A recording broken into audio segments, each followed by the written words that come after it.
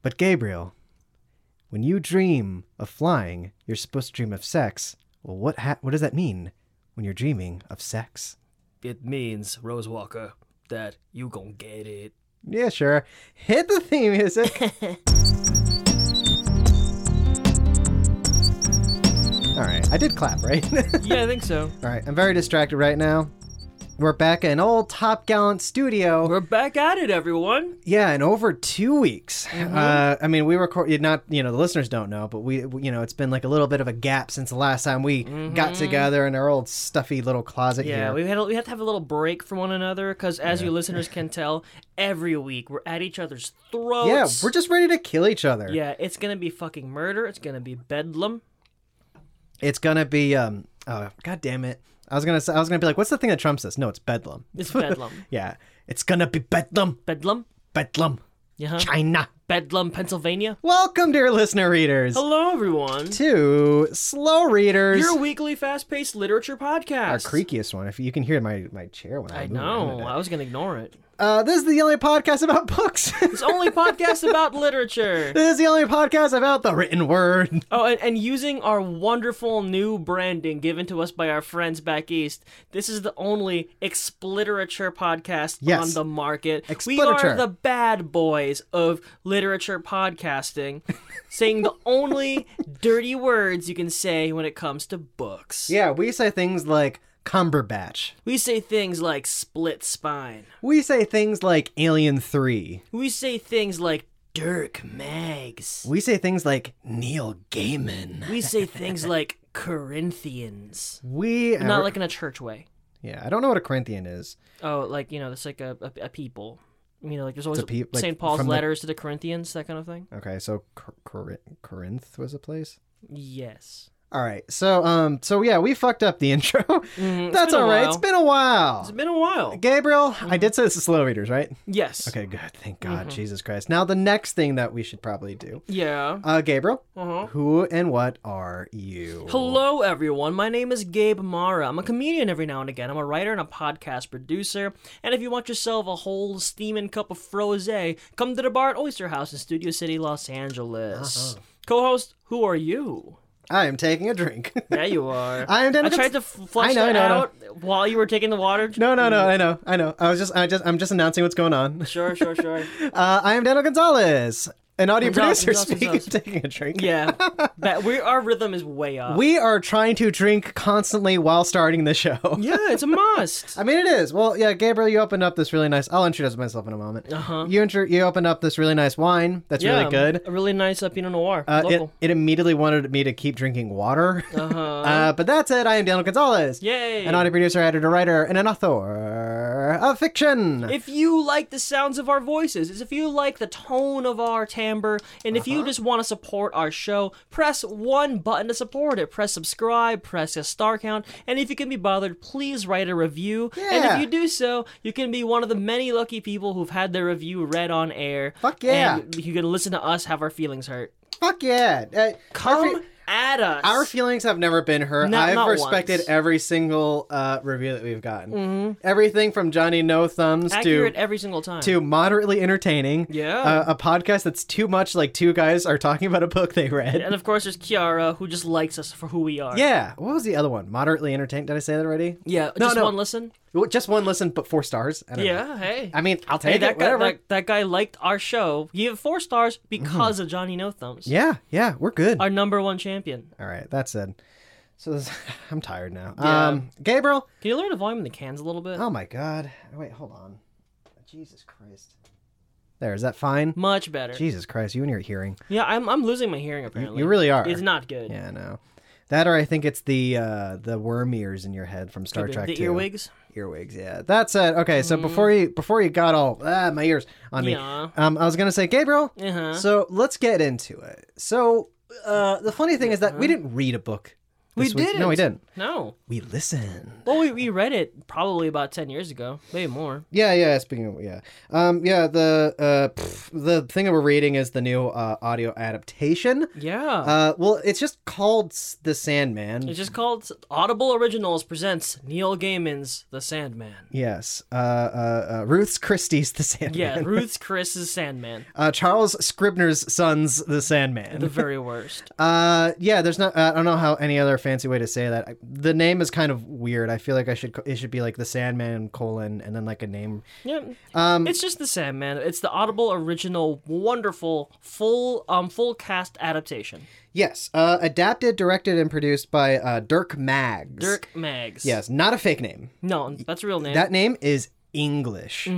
For people who don't know, this is based on, it literally is the stories from the classic comic series The Sandman. Yeah, the first 3 volumes. The series is done by Neil Gaiman, although technically The Sandman was original. I'm sure you're going to talk about this, but sure, it was based on like a DC character or whatever.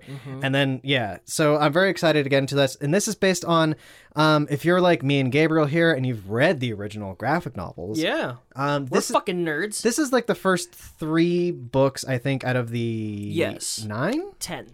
10, including Endless Nights, though. Yes. Also, I've never read The New Thing. Oh, I haven't bothered reading any new things. Yeah, there's been the quote-unquote Sandman universe. Well, no, I was going to say there was the Sandman Overture, which was written by Neil Gaiman. Oh, yeah, I think I might have read that, actually. It came out like 8 years ago or something like that. Yeah, I think I got that from the library. I've never read that. I don't want to get too far ahead to it. The Endless Nights is one of the only graphic novel of Sandman that I actually own. It's back east. I was reading that. I don't own any of these graphic novels either. I've only ever borrowed them, or like my brother had volume 1. I borrowed all my. I feel like we're getting far ahead, but no, I borrowed every single volume of The Sandman from the College University Library. Which the College University? You know that one? Sure. It's called College University. That makes sense to me. I don't remember. If it's Brooklyn College, then technically, yeah. I think it was. Penn State. I don't fucking remember. But Gabriel, I believe you've done some research. I did a tiny little bit of research before this as well. But Gabriel, enlighten us. What the fuck? What the fuck? Where are we? All right. So I did very little research on this adaptation. I left that to you, or for the inevitable part 2, whenever that happens. Yeah, fingers crossed. So what I wanted to do is I just kind of went into Gaiman and Sandman itself. So I thought it'd be nice and straightforward. Yeah, no, I'm interested in this because I don't know a lot about the where Sandman came from. I know that there was an original DC character called Sandman that it's actually in the very beginning of the graphic novels and in this as well. Yeah, Wesley Dodds. And there might have been like different incarnations of that. I don't know. But fun fact, Darkwing Duck's gas gun is based on the Sandman. There you go. I don't know Darkwing Duck all that much. What? I've been calling you DW for at least 20 years. Yeah. And you've never once called me Launchpad. And I don't. What's Launchpad? I don't know what that is. Anyway. Daniel. So, but I don't know anything about the history. I also don't really know much about Neil Gaiman himself. Sure. Well, that's what I'm here for. That's all this research for. So, Gabriel, tell us. Okie dokie. So, Neil Richard Gaiman was born November 10th, 1960 in Portchester, Hampshire, England. In 1965, the Gaimans moved to East Grinstead in West Sussex, where his parents studied, drumroll please, Dianetics at the Scientology Center in town. One of his sisters, apparently to this day, still works for the Church of Scientology here in sunny LA. However, Gaiman himself says he is not a Scientologist, nor does he practice Judaism like his family did in the past. Okay. Quote, I think we can say that God exists in the DC universe. I would not stand up and beat the drum for the existence of God in this universe. I don't know. I think there's probably a 50-50 chance. It doesn't really matter to me. So...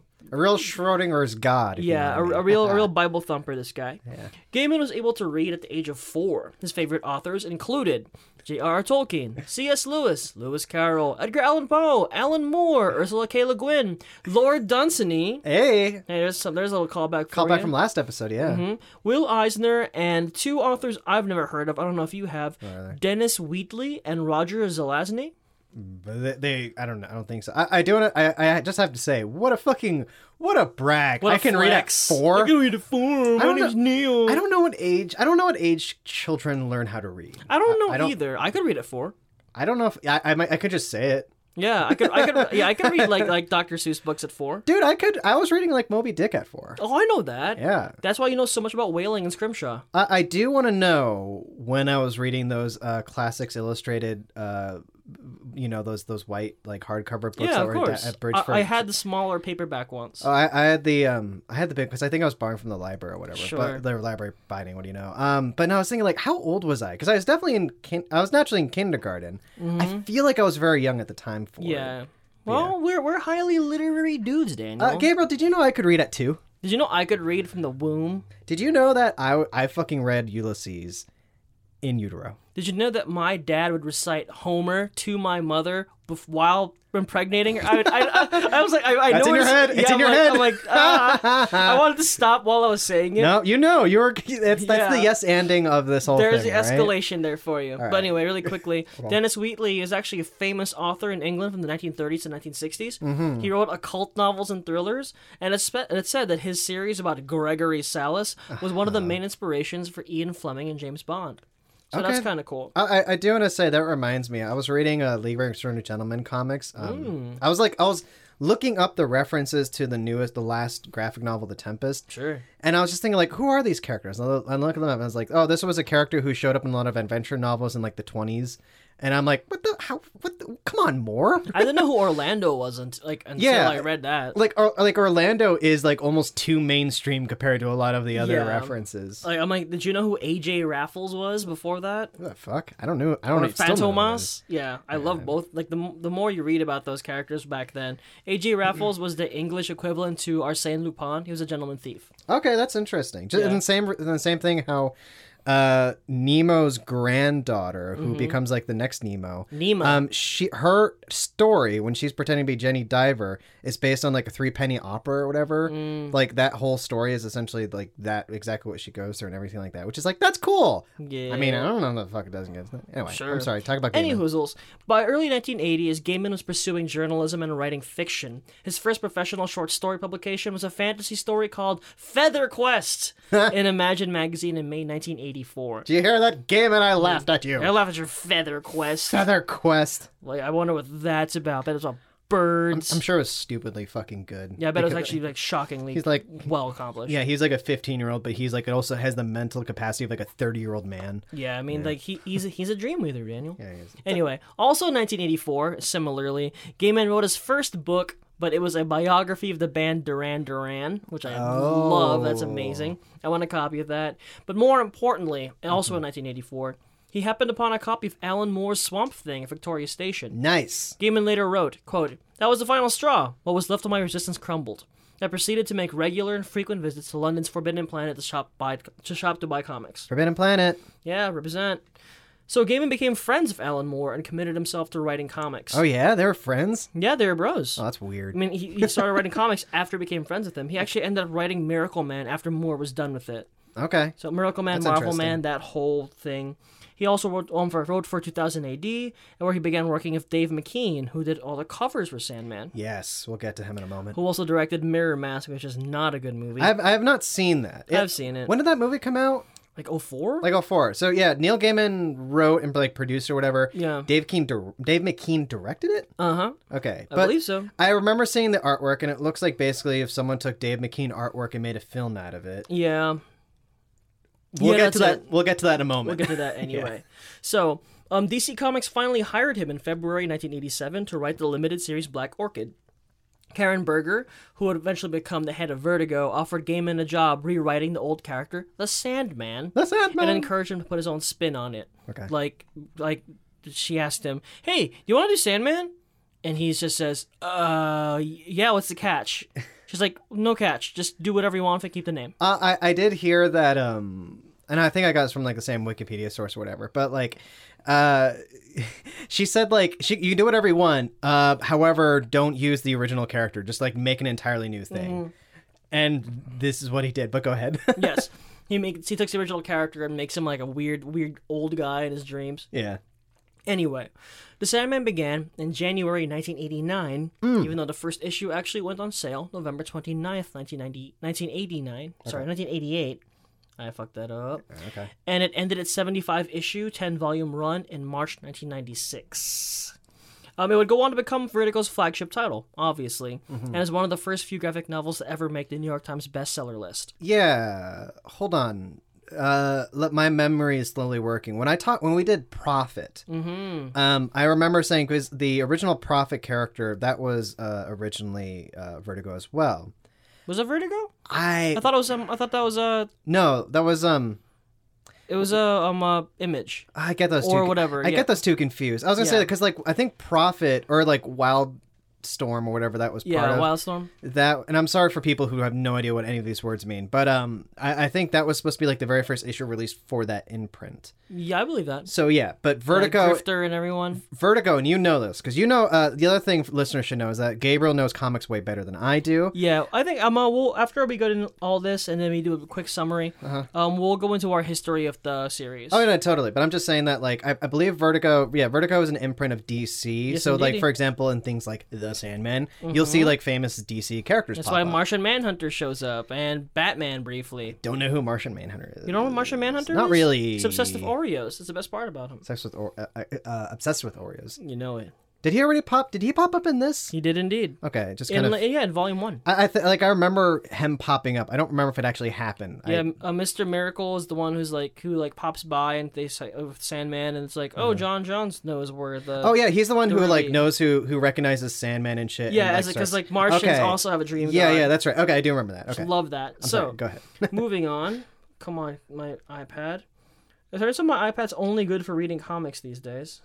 Which is fine. Was it dying? Because I read a lot of comics. Even though my app just keeps on passing out. Okay, here we go. Nope. Oh, that's that COVID. COVID, baby. I got tested today. Hey! You didn't get your response yet, right? No. All right. I got a mouth swab. Okay. So that was pretty chill. By mouth swab, I mean some dude just stuck his dick in your mouth. Yeah, dick tongue. Okay. Back and forth. It was a real whack-a-mole situation. Nice. Anyway, where was I? Okay. So, what Karen Berger asked Gaiman to rewrite was the 1974-1976 Sandman series, written by Joe Simon and Michael Fleischer, and illustrated by Jack Kirby and Ernie Chua. You say Fleischer? Fleischer. Oh, nice. Michael Fleischer. No, okay. No relation. Okay. Yeah. Gaiman crafted the new character from an initial image of a, quote, a man, young, pale, and naked, imprisoned in a tiny cell, waiting until his captors passed away, deathly thin, with long dark hair and strange eyes. Yes. So the character that Sandman he took was Wesley Dodd, a kind of more old school superhero who wore a gas mask and left trails of sand on people and shot people with gas guns to make them go to sleep. Yeah, that's the Sandman. Wonderfully, kind of Golden Age comics, kind of very noir. Also, very very British superhero. I want to say, is the character British? No. Okay, I was gonna say it because yeah. I mean, his name's Wesley Dodd. That sounds very British. I guess so. Yeah, but a kind of dorky kind of dude. Yeah. He shows up in the story as well. Does indeed. Very briefly. Mm-hmm. And as I said before, Gaiman would kind of retcon the Sandmen as being kind of like kooks, but or men affected by Morpheus. Yeah. So, Gaiman patterned the character's black attire on a print of a Japanese kimono as well as his own wardrobe, which explains why a lot of the narration talks about his jeans and his boots all the time. Yes, it's kind of like a young man's kind of error, Yeah, really. I was laughing, I was giggling when you were talking about like the young pale skinny man. Yeah. And I also know apparently the character is also slightly designed on Gaiman himself as a young man. Yeah, apparently the main inspirations for the design of Morpheus the Dream King is Peter Murphy, lead singer of Bauhaus. Yes, and it's they all kind of look the same. Yeah, him and Robert Smith and himself. It's really obvious. It's a look, but we'll get into that in a moment. Yeah. Okay. We're almost done here. Okay. So they had a bunch of different artists starting out, like Sam Keith, Mike Dringenberg, Todd Klein, Robbie Bush. But let's move on forward to this thing here. There have been numerous spin-offs, including the long-running Lucifer comic, as well as a few one-shots about James' sister Death. Mm-hmm. And in 2018, DC began a sort of Sandman universe, but who gives a shit? Yeah. After Sandman, Gaiman went on to mostly write books with the occasional odd comic. His incredibly well-regarded work has been adapted many times over, including Good Omens, American Gods, and Stardust, which is a great movie. Great movie. He also wrote or co-wrote a few movies and TV show episodes, like Beowulf with Zimmerman. Beowulf! Zimmerman? That's not right. No, Zemeckis. Zemeckis. Oh co-wrote with Roger Avery, famous murderer. Yeah, oh my god. Sorry. He also co-wrote a Babylon 5 episode, Mirror Mask, a Doctor Who episode, and, fun fact, the English language script for Princess Mononoke. Okay. Yeah, that's pretty cool. Didn't have to work that hard. Yeah. His personal life, really, I don't think is very important. He married once in 1985 to a lady named Mary McGrath. He has 3 children with her, and they divorced. And most recently, he married Amanda Palmer, the lead singer of the Dresden Dolls, with whom he has an open marriage and a kid. They recently separated. So that's all you really need to know about Neil Gaiman himself. I just want to say, Alan Moore, Neil Gaiman. Yeah, you get real wise about open relationships, and then they never fucking work out, huh? Nope. Silly boy. That said, I want to do some small. I did a little bit of research on Dirk Maggs. Yeah, because this is a groundbreaking adaptation for Audible. Yeah, that we don't have this kind of thing in America, even though it's very popular in both England and Japan. Yes, they're very well known for their radio. Well, I think America was known for radio dramas, but 100 years ago. Yeah. Back in the days of Zorro and the Lone Ranger and shit. And they still make even before podcasting came back, especially like manga series that have their own radio dramas, and Douglas Adams did his whole thing in radio dramas. Yes, so something like this seems very new if you're listening. If you are an American and oh, Sandman, it's an audiobook, it's an audio drama. Oh wow, this sounds amazing. But Riz Ahmed's in it. It's been around for a while, and Dirk Maggs, the guy who basically put all this together. He's an interesting guy. I didn't write down too much because he's also not an interesting guy. But no, just some interesting things about him, and kind of that goes back because he's been doing this kind of thing for a while. Sure. He's an English dude.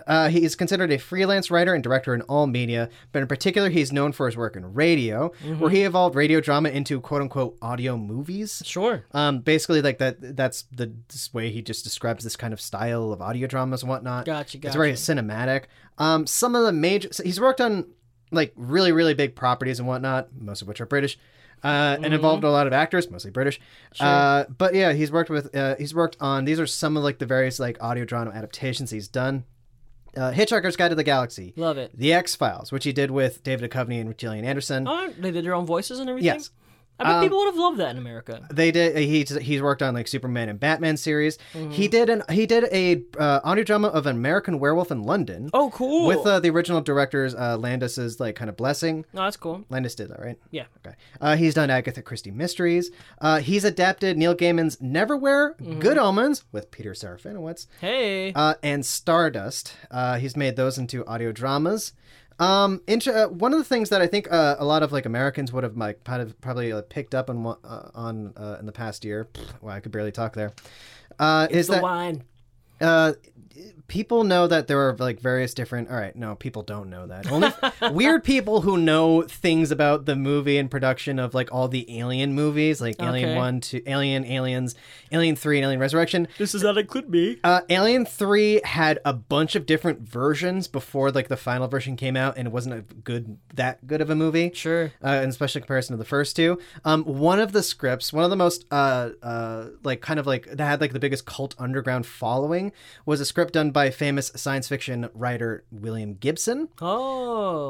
And this dude, Dirk Maggs, adapted it into real name. Dirk Maggs is such a William Gibson name. It's almost the Molly Millions case. It's Armitage and Dirk Maggs. It's almost the Clive Cussler character Dirk Pitt. Yes, Dirk Pitt. It might as well be. It's just it's slightly less macho. But no, so he did that. And he basically he took the William Gibson script, adapted it further into audio and whatnot. And right now, if you go on if you have a subscription to Audible or whatever, you can literally buy it. It's 2 hours long. It actually has the original actors Michael Biehn playing Hicks and Lance Henriksen playing Bishop. Cool. I feel like I should have looked this up. Lance Henriksen plays Bishop, right? Yes. Okay, good. Yes. And it's always hilarious when those two actors replay those characters in recent times because they sound they're old. They sound like old men. Even Lance Henriksen, who didn't exactly have a silky voice, all of a sudden it's yes, he's Bishop after smoking for 30 years.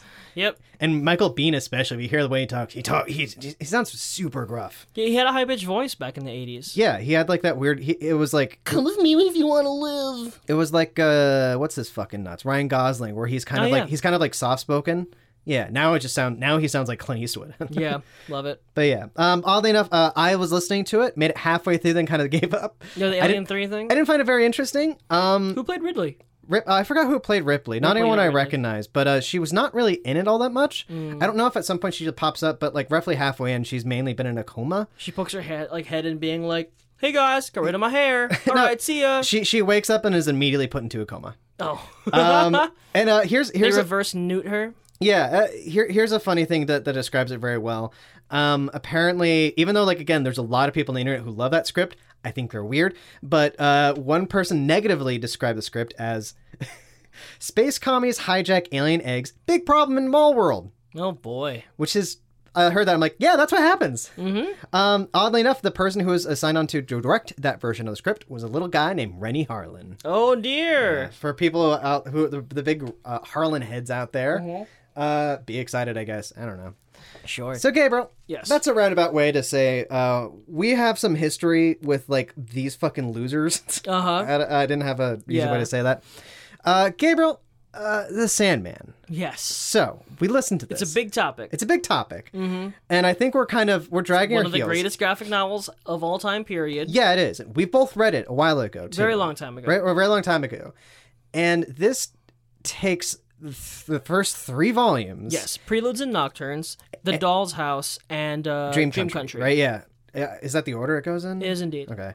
And all the stories are here. The larger story arcs, the individual short stories. Even a story about Element Girl. Yeah, the story about Element Girl, the one about the fucking cats, the William Shakespeare, what have yous.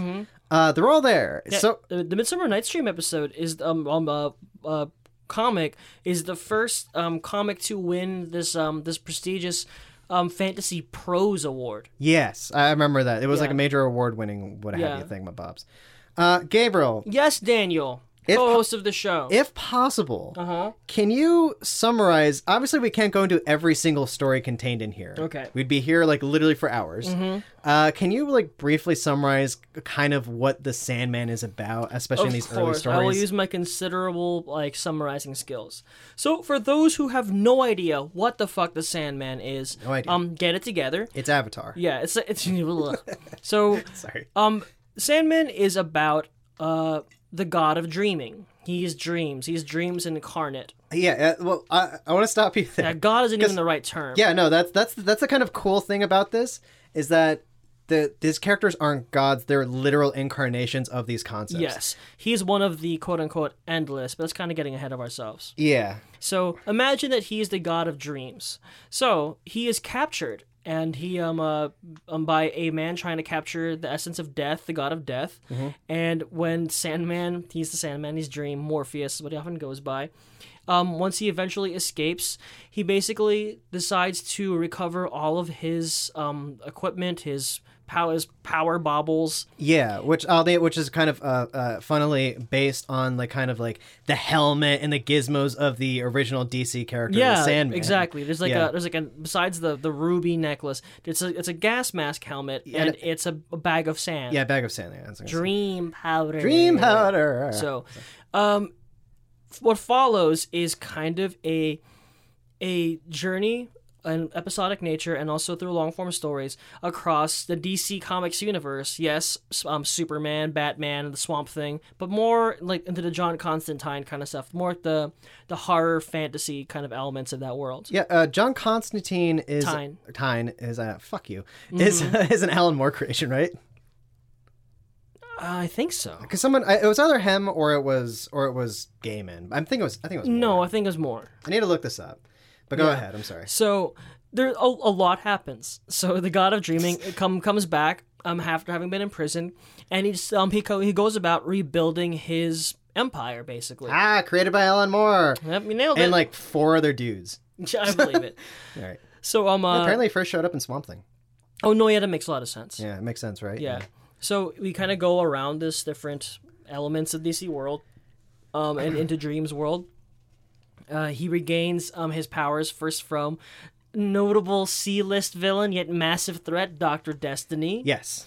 And then all the many repercussions, basically the next 3 volumes and throughout the rest of the series is Dream dealing with the repercussions of his imprisonment, including a dream vortex woman. Yes. And a standing date he has every 100 years. Yeah. Which is super adorable. And again, to kind of like describe what kind of stories these are, is that like is also it's very important to the time it came out. Because like in like especially like the mid to late 80s and like early 90s, there was this kind of like resurgence of comics being kind of repurposed for like adult audiences. Yeah. That's what Vertigo was for. So particularly comics became like dark, violent, it had sex. Like as particularly there was the Dark Knight Rises, which was the first time that Batman became like a dark anti-hero. Returns, not Rises. Right, Returns. Which is by Frank Miller. You also had, for example, Watchmen. You had Watchmen by Alan Moore, exactly what I was going to say. Swamp Thing, which had characters like John Constantine and Tyne, fuck you. And like those are all kind of, and this is kind of in that kind of thing where it was not only did it have like violence, sex, and whatnot, had very, very dark themes. Yeah, dark, mature themes. It was like the 90s dark renaissance before it got like stupid and grody in the mid 90s. Yeah. Ironically, Frank Miller created the good version. Yeah, it's kind of silly. Anyway, yeah. So I don't think it makes a whole lot of sense, honestly, to go into what happens in her other volumes. There's an adventure about a young lady trying to recover her younger brother, and how she ends up embroiled into a serial killer convention. Yes. That which is like the most kind of that era kind of thing. Yeah. The fact that there's like a serial killer convention and everything. Yeah. And then there are a series of other smaller vignettes like about cats and shit. Yeah. But I'm assuming anyone listening to this probably has at least read the books and is interested in listening to the Audible series. So I think you get the point. The King of Dreams has to go on some adventures. Yeah, well, it's dark. He goes to hell. Some cool shit happens. Yeah. It's fucking rad. I want to go back and actually talk about like the Endless and whatnot. We only meet so many of them, right? But it's kind of like the Sandman comics. It kind of begins this idea, like Neil Gaiman's kind of redesigning from the ground up this character, the Sandman, and he makes it about mythology. Yeah. And essentially, yeah. So again, like this story primarily though becomes kind of about the characters, the Endless, as you kind of described. But like again, like they're not gods. They're little incarnations of these 7 concepts that kind of like make up the universe. Yeah, shape existence. And like we meet so many of them. We meet Dream has 2 older siblings. Yes. There's Destiny we do not meet. We meet Death. Death is a very important character. We'll get into her probably later on. Yep. We also meet like Desire. We meet Despair. And those are the only ones we meet. Yeah, those are the ones we meet at this point. You don't meet like the prodigal, the missing brother for many volumes. And we don't meet Delirium yet. Yeah, they meet Delirium sooner rather than later, but not in this collection. But definitely, but not yet though. So like, I'm sure that's going to be a big name casting. Delirium. Yeah, people love Delirium. I'm surprised Desire didn't get a big name. Me too. Casting. That was a big surprise. I thought that would have been a great opportunity for them to cast a very popular trans actor. Yeah, or get like Tilda Swinton. Yeah, the Swint would have been great. Swinton would be great. And they could have gotten Phyllis from The Office / Sadness to play Despair. Okay, no, oddly enough, but they got someone else to. Oh, no, that is the person who played Despair, is it? No. Who plays Despair? Fuck, I don't remember. I think Rando. Yeah. So like again, let's talk about them because like basically a lot of the series is kind of it has been described as like a fantasy horror. Like absolutely, yeah. Like that's primarily what the 2 genres fantasy are. horror. Yeah, there's some pretty horrific things that happen besides a serial killer convention. The John Constantine story is about like Dream visits like Constantine and like they go find like some of his shit and like apparently one of Constantine's ex-girlfriends became addicted to the Dream powder and she's literally like a fucking wasted, barely living thing. And like, I think there was like a burglar who like became splorched on the wall or something like that. Yeah. Like, there's the infamous small story 24 Hours, the diner story. Which is very fucking... Very upsetting. Very upsetting and and I do want to say though, one of... There's not many like villains necessarily throughout the story. No, it's not a traditional. It's not a superhero story by any means. It's more like it's like a fantasy if there's no clear enemies. It's just consequences and people. There is the primary antagonist for the whole thing is kind of Despair, Desire. Desire a little bit. But like Desire is not the bad guy, you know? Yeah. Even like the Furies who we kind of meet in here and whatnot. You had like Dr. Destiny in the beginning, but like after that, like there's no supervillain characters. No, I mean like there's threats like the Corinthian. Yeah, and like the Corinthian kind of comes and goes, and yeah, we'll get into that later on. We're talking about our feelings. So yeah, I tell you what, let's talk about the cast first. Sure, that's a great idea. Before we go on break and we play a game and we start talking about how we feel. I feel like this is going to be a long episode, by the way. I'm already feeling it. I mean, we listened to an 11-hour audio drama. Yes, it's 11 hours. I think it's longer. I think it's like 12 or 13, isn't it? Are you sure? I thought it was 10 hours and like 55 minutes. I think it is. It just felt really long. I'm trying to Google it. I think it is. I'm trying to Google it. I looked up Wand Man. Wand Man? Is that a thing? Or is that like... Honestly, I think that was some sex toys. Anyway. Oh, hey, there you go. I think that's what it was. So out there, people, whoever curiosity, you know what a wand is. Wand Man. Yeah, is that our new sponsor? Wand Man. Brought by Wand Man. When you know... Vibrators for men. If you're dreaming about flying, you're dreaming about sex. If you're dreaming about sex, you're dreaming about Wand Man. About Wand Man. Oh, boy, that made me sweat. All right. So, Gabriel, I just want to go down the kind of casting list. Go on down the cast as list. Describing. This has a huge cast. Stacked cast. Just like literally huge. Like a big cast. And listening to the Alien 3 thing, which is also by Mags, I think I recognize some voices of some of like the, let's call them lesser known actors. Whoops. But yeah, so here's some of the people in here, right?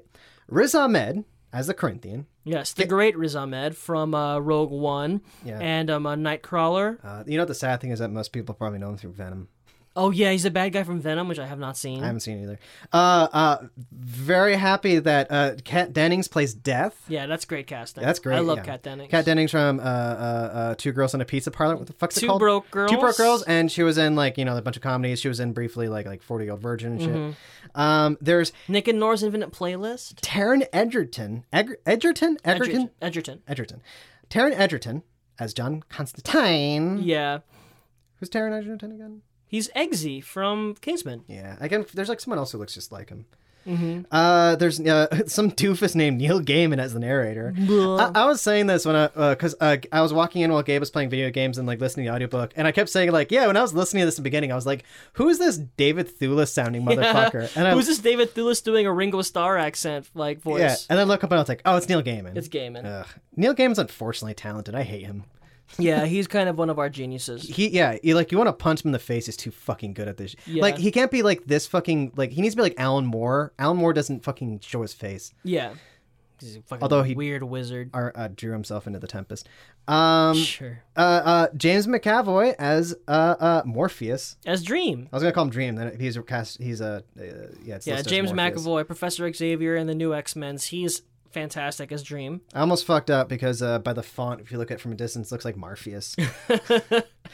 Samantha Morton as Urania Blackwell. Yes. If I said that name right. Clearly a name came up with like by a very, very bored 80s comic writer or like 70s comic writer. Listen, we ran out of Sarah's Janes. Urania, get it? Because she's an elemental girl. She's metamorpho, but a girl. She's uranium. I want to call her Xena. Xenon. Xenon, whatever. Xenon Warrior Princess. Oh boy, that was making me sweat. Oh, all right, geez. Going on. BB Newworth as the Siamese cat in the Cat Story. Yes. From Cheers. Cheers, and was she from Frasier? Yeah. Well, no, she's Frasier's ex-wife. Okay. She's great. I don't watch those shows. You should. Very happy. Andy Serkis as Matthew the Raven. It's kind of crazy that that such like a huge name has like a pretty small role. Yeah, he has more to do later on though, doesn't he? Yeah, he definitely does. Well, he's like in throughout the whole thing. He's like a really cool character, especially like at the end during I think it's actually called the Kindly Ones. The Kindly Ones. The Kindly Ones, like the penultimate volume. He's definitely in there. But like, it's just really cool. I believe Andy Serkis is probably like a huge fan. I believe Andy Serkis is one of our finest living actors. Just no one like knows. Yes, and like people are just like, we need an animal person, quick, get Serkis. But like, meanwhile, if he just plays like hey, we have like this kind of villain. He's not that interesting, and Black Panther. Andy Serkis comes in and he makes him fucking awesome. Yeah, he's great. Yeah, he has a mixtape. Finally, but not least, some dude named Michael Sheen as Lucifer. He's barely in it, and he's wonderful. Yeah, perfect Lucifer. Also, Michael Sheen, he's in Good Omens. He plays the angel. Yeah, which I really want to see as I'm going around to Good it. Angel. And I'm just looking at these other names. So it's Justin Vivian Bond as Desire. Vivian. Might be a trans Could be a trans person. You don't know. Not that, to be honest, though, Desire isn't trans. Desire is basically just a kind of like non-binary entity. Yeah, non-binary, switches back and forth, does whatever it wants. I'm just reading because there's like a 3-tier thing. There's like the big names, then there's second tier for like the big things, and then there's all these other massive cast list. So here's some of the other ones I just want to go through in case any of them are familiar. Arthur Darvill as William Shakespeare. Arthur Darvill is one of the Rory was his name from Doctor Who. Oh, I don't know. He also plays Rip Hunter in Legends of Tomorrow. William Hope as Dr. Destiny. Who's William Hope? I don't know. Oh, you said it like you know William. Oh no, Hope. I really like Dr. Destiny. He's great. Yeah, no, aka John Dees. John D. John D. Fun fact: basically, the design for Dr. Destiny in all the comics adaptations is just fucking Skeletor for the most part. Yeah, he looks like that. And in this, he looks like an emaciated. This came out during like the AIDS pandemic, so like that, and like I remember even in the comic reading it, there was not like a pandemic. There was like a little pandemic. Who can imagine? There's like a little PSA where John Constantine and Death kind of like speak directly to the audience about how to like put on a condom. Oh, I don't remember that at all. I remember that. Anyway, moving on. I'm like 3 names in. Let me go fast. There's Matthew Horn as Hob Gadling, the guy who Dream visits every 100 years. And yes, because the man who decided he's not going to die. Yes, and is still holding on to that. Yeah. Reginald D. Hunter as John Johns? What? John Johns? I don't know. I don't know what the fuck that is either. Sorry, John. Sue Johnston as Unity Kincaid. Patterson Joseph as the demon Choronzon. You know, he was the guy who played who was Death's Dream's opponent in Hell and shit. Whatever. In the game. Josie Lawrence as Mad Hetty. Sure. Anton Lesser as Dr. John Hathaway. Joanna. Okay, I don't know who any of these people are. Miriam Margoyles as Despair. Okay, I don't know if that's anyone that I don't recognize. So, like, those are some of the names. If you recognize those names, write into us. Yes. Tweet at us at Top Gallant Radio. Be like, motherfucker, I know who Miriam... Tis I, Reginald Ludlin. Yeah. Well, also, congratulations. You all did an amazing job. There's I mean, we'll get into, like, I guess how we feel about, like, certain performances and whatnot when we talk about feelings. Mm-hmm. But for now... again, it's too much of a big subject that, like, we have to go on break. You know, this would have made a great 3-parter. It would have, but it's a singular entity. This might just be. It is. Well, we know where they end. It is a frustrating thing. I mean, like, I would love to talk about this for 3 hours, but yeah, it would be fun. But I tell you what, this is the thing. Like, here's the nice thing about like doing this in parts is that like we can do like this stuff that like the breezy stuff fast. Mm-hmm. Do game, and then like honestly, when we talk about our feelings about this, we can talk about fucking. We talk about the fuck we want. God damn it. So anyway, Gabriel, explicit literature podcast. Expliterature. Expliterature. Gabriel, an expliterate. We need to expliterate to a break. Right? Okie dokie. Throw us a break. All right. Welcome back. Hello. Dear listener readers. How are you? To slow readers. I'm still Gabe. I'm still Daniel. And here we book. Here we book. And Gabriel, we're booking our way right into a game. All right. And Gabriel, yep. I made a game for us, and I'll give you one guess. What is the name of the game? I'm guessing the name of this game is the Cussler Wood game. The Cussler Woods. Cussler's something in the woods. Patterson Cussler's the woods. Patterson Cussler's the woods. Patterson Cussler's the woods. Hey, if you want to know what the fuck that means, go back home. Go way back. All right. Anyway, go back 50 episodes. I don't know. Maybe more. It was the start of the games thing. Yeah. No, Gabriel, it's a little thing called Gatekeeper. Gatekeeper. Seasons wait. Gabriel. Yes, Daniel. Gatekeeper is the game where basically I have something in my head. Mm-hmm. Usually it's thematically connected to the thing that we've read for the episode. And basically I'm going to give you 10 gates, aka hints, to guess it. You start it with 10 points. At every gate you can choose to not answer, lose a point, and pick and like randomly select, by the way, the next hint, aka gate. Or you can guess. If you get it right, you know, you basically end with however many points that is. Or you can get it wrong, you lose 2 points and move on. Okay. Gabriel, your high score so far is still 7. 7. I think last time you did this, you were at 6. 6. I think your low score is 1. 1. Okay. And Gabriel, I was very happy with this. I made an entire game. Okay. That was basically what dark Renaissance era comic, I poorly named because I don't know what to call it, from the 80s and or 90s am I thinking of? Because I consider that the Sandman is based on this whole kind of plethora of like really famous, like quote unquote, like literary dark comics around that time. And then I was looking up something about Sandman to see if I can actually get, like, is there a name to that kind of thing? And I was just reminded that the Sandman is something else. Mm-hmm. The Sandman is the nickname to one of America's sweethearts. Gabriel, I want you to guess, what Adam Sandler movie am I thinking of? All right, because I was like, is the answer Adam Sandler? Because the answer the Sandman. No, Adam Sandler, known by friends and fans and Twitter followers as the Sandman. As the Sandman, I love that. I literally also just heard recently. I think it was like I've been listening to a lot of the McDonald shit lately, and then they all kind of like refer to him as like the Sand. They call him the Sandman. Sure, his Conan episode's really good. I'm sure it is. Yeah, no. Most of his Happy Madison movies fucking suck. Yeah. Gabriel. Yes, Daniel. So again, I want you to guess. I have in my head an Adam Sandler movie. Okay. Some of them are well known. Mm-hmm. Some of them are lesser known. Yep. Some of them don't really ring like Adam Sandler movies. Sure. Some of them are so Adam Sandler. Okay. Gabriel. Mm-hmm. I want you to pick a number between 1 and 10. 7. Also, I'll keep count of. Okay, my fingies up. I'll do it. Cue the music. You just got to think of these things. All right. Okay. Hit the music. All right. All right. If you know anything about this movie, this might be it. All right? Okay. The film co-stars Christopher Walken as Morty, who is revealed to be the Angel of Death. Daniel, the answer is Click. You know what it was? Yeah. Okay. Have you seen it? I have. Okay. You have? I win! Oh, you have seen it? I have. Okay, dude, cool. It's a crier too.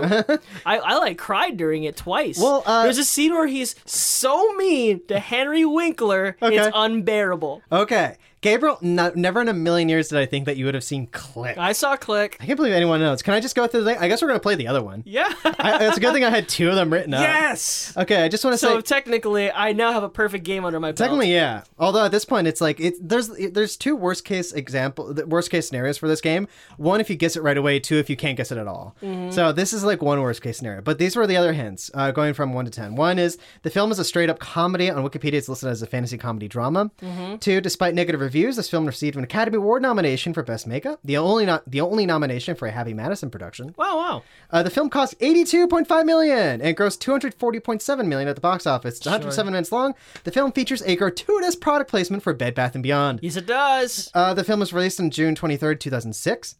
Number 5, according to Adam Sandler's Wikipedia page, this film came out between The Longest Yard and Reign Over Me. Later that same year as Reign Over Me, Sandler also starred in I Now Pronounce You Chuck and Larry. I somehow added in a table. Wow. Awesome. I don't know how I did that. Some of the uncredited cameos appearing in this film are Rob Schneider, James Earl Jones, Terry Crews, and the Cranberries' lead singer, Dolores O'Riordan. The film co-stars... that's that one. The film co-stars David Hasselhoff, Henry Winkler, Sean Astin, Jennifer Coolidge, Rachel Dratch, Jonah Hill, and Nick Swartzen. I'm skipping over the... I was gonna say like I was skipping over the lead actress because I think you would have guessed it. But I was also gonna say like either you give me $5 or you take off a point right now if you want me to give you the actress's name. Kate Beckinsale. Yes, Kate Beckinsale. Mm-hmm. The film was criticized for its gross-out humor and likable protagonist.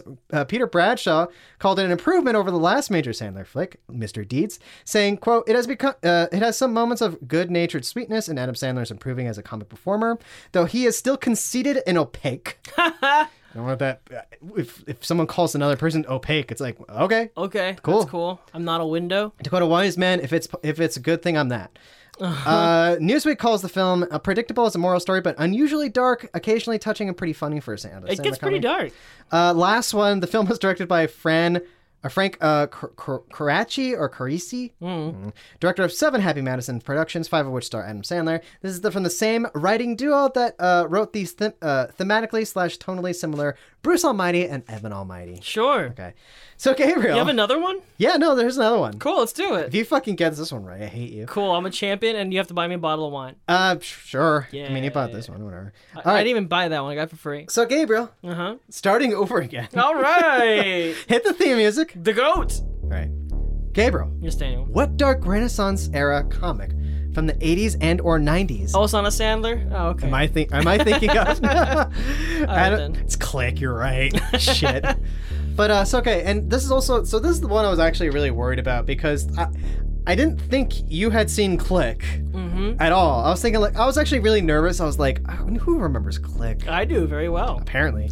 But no, this one I was actually worried about because, again, you know comics more than me. Yes.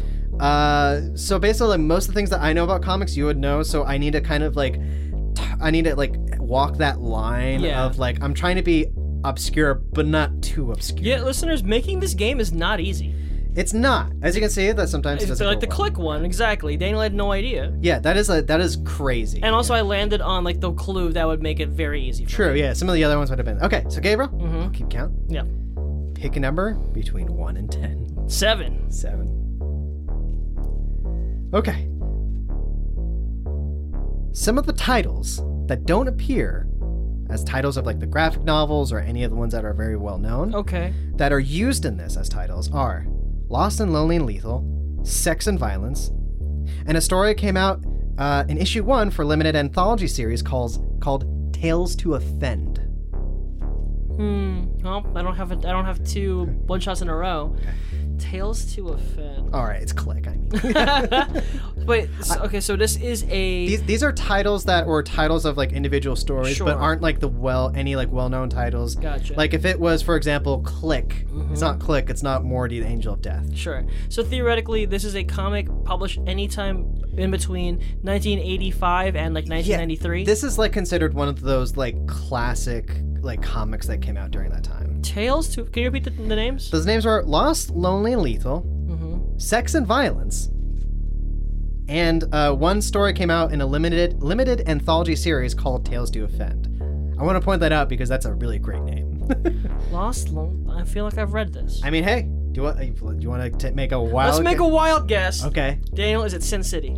It is Sin City. Yes! I win! 10 points in a row. Very well done. I did it. Or I didn't do a good job building the thing. That's okay. No, I think I picked the right clues. Yeah, well, here are the other... I knew Lost, Lonely, and Lethal sounds so familiar. I had to have read that. Basically, those were names of like individual issues that had multiple stories in them. Yeah, actually, I was kind of ignored some of the other ones because I think they're a little too obvious or whatever. But... so like these are the other hints. Okay. Number 1, there are 2 film adaptations based on this comic, one of which was successful, the other not so much. There is a soft reboot television adaptation in the works, by the way, since we know it, Sin City was made. The films were made by Robert Rodriguez and Frank Miller, the guy who did the comics. Apparently, they're involved with the television series. Sure. Excuse me. Number 2, the story primarily takes place in a single town in the American Southwest. Okay. That would have given it away. 3, the story and characters are notoriously amoral. Okay. That wouldn't have helped me at all. It was a little vague, right? Yeah. The characters in the world are original to this comic. Okay. The final issue of this comic was released in 2000. Number 6, the first issue of this comic was released in 1991. Number 7. Number 8, in one of the story arcs, the main character hallucinates under the influence of drugs, and the villain seemingly transforms into these characters. Hagar the Horrible, Hellboy. This was in Hell and Back. I don't think I've ever read Hell and Back. I've never read it either. I don't think I've read that or Family Values. Yeah. So like, yeah, in that, I think it's Dwight. Dwight's the main character. I think so. But he... No, in Hell and Back? Yeah, I think it's either that. If he's not the main character of that or in... No, yeah. His name's Wallace, and he's like a long-haired guy. Yeah, Dwight's the main character in Family Values. Oh yeah, that makes sense. But no, he at some point he's under drugs and he hallucinates like some villain guy. Like he's just changing through these characters.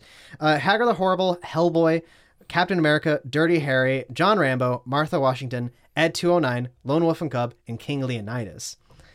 Sure. 9, the comic features heavily stylized violence, torture, nudity, sex, and anything between the two in its almost nihilistic tone. Okay. That would have been a tough one. 10, the same person wrote and illustrated every single issue. Okay. Yeah. So yeah.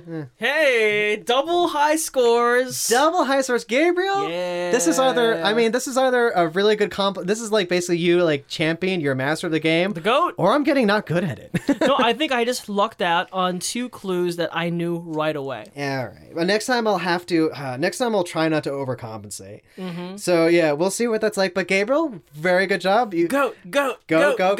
Right, new high score I think you ever beat. 2 10s in a row. Yeah. I'm gonna call it a high score at 20. All right, Gabriel. That's it. Very good job playing the game. Yeah. It's always a pleasure. It's always fun creating them. It's always a great time. We need to go on break. Okay. When we come back, we're gonna talk about our feelings. Okie dokie. All right, ready? Break. Boom. And we're back. We're a good time. To Slow Readers. Your weekly fast-paced literature podcast. Expliterature. The only expliterate show you'll ever hear. Fuck yeah. The bad boys are lit. Benedict Cumberbatch. Kennebec Blumberclatch. Cumberbatch. Natalie Dormer. All right, Gabriel. Yes, Daniel. Before I lose consciousness. Of course. So. Yes, Daniel. Let's talk about the Sandman and feeling. Sure. Well, how about we start here, Daniel, and for the personal shit.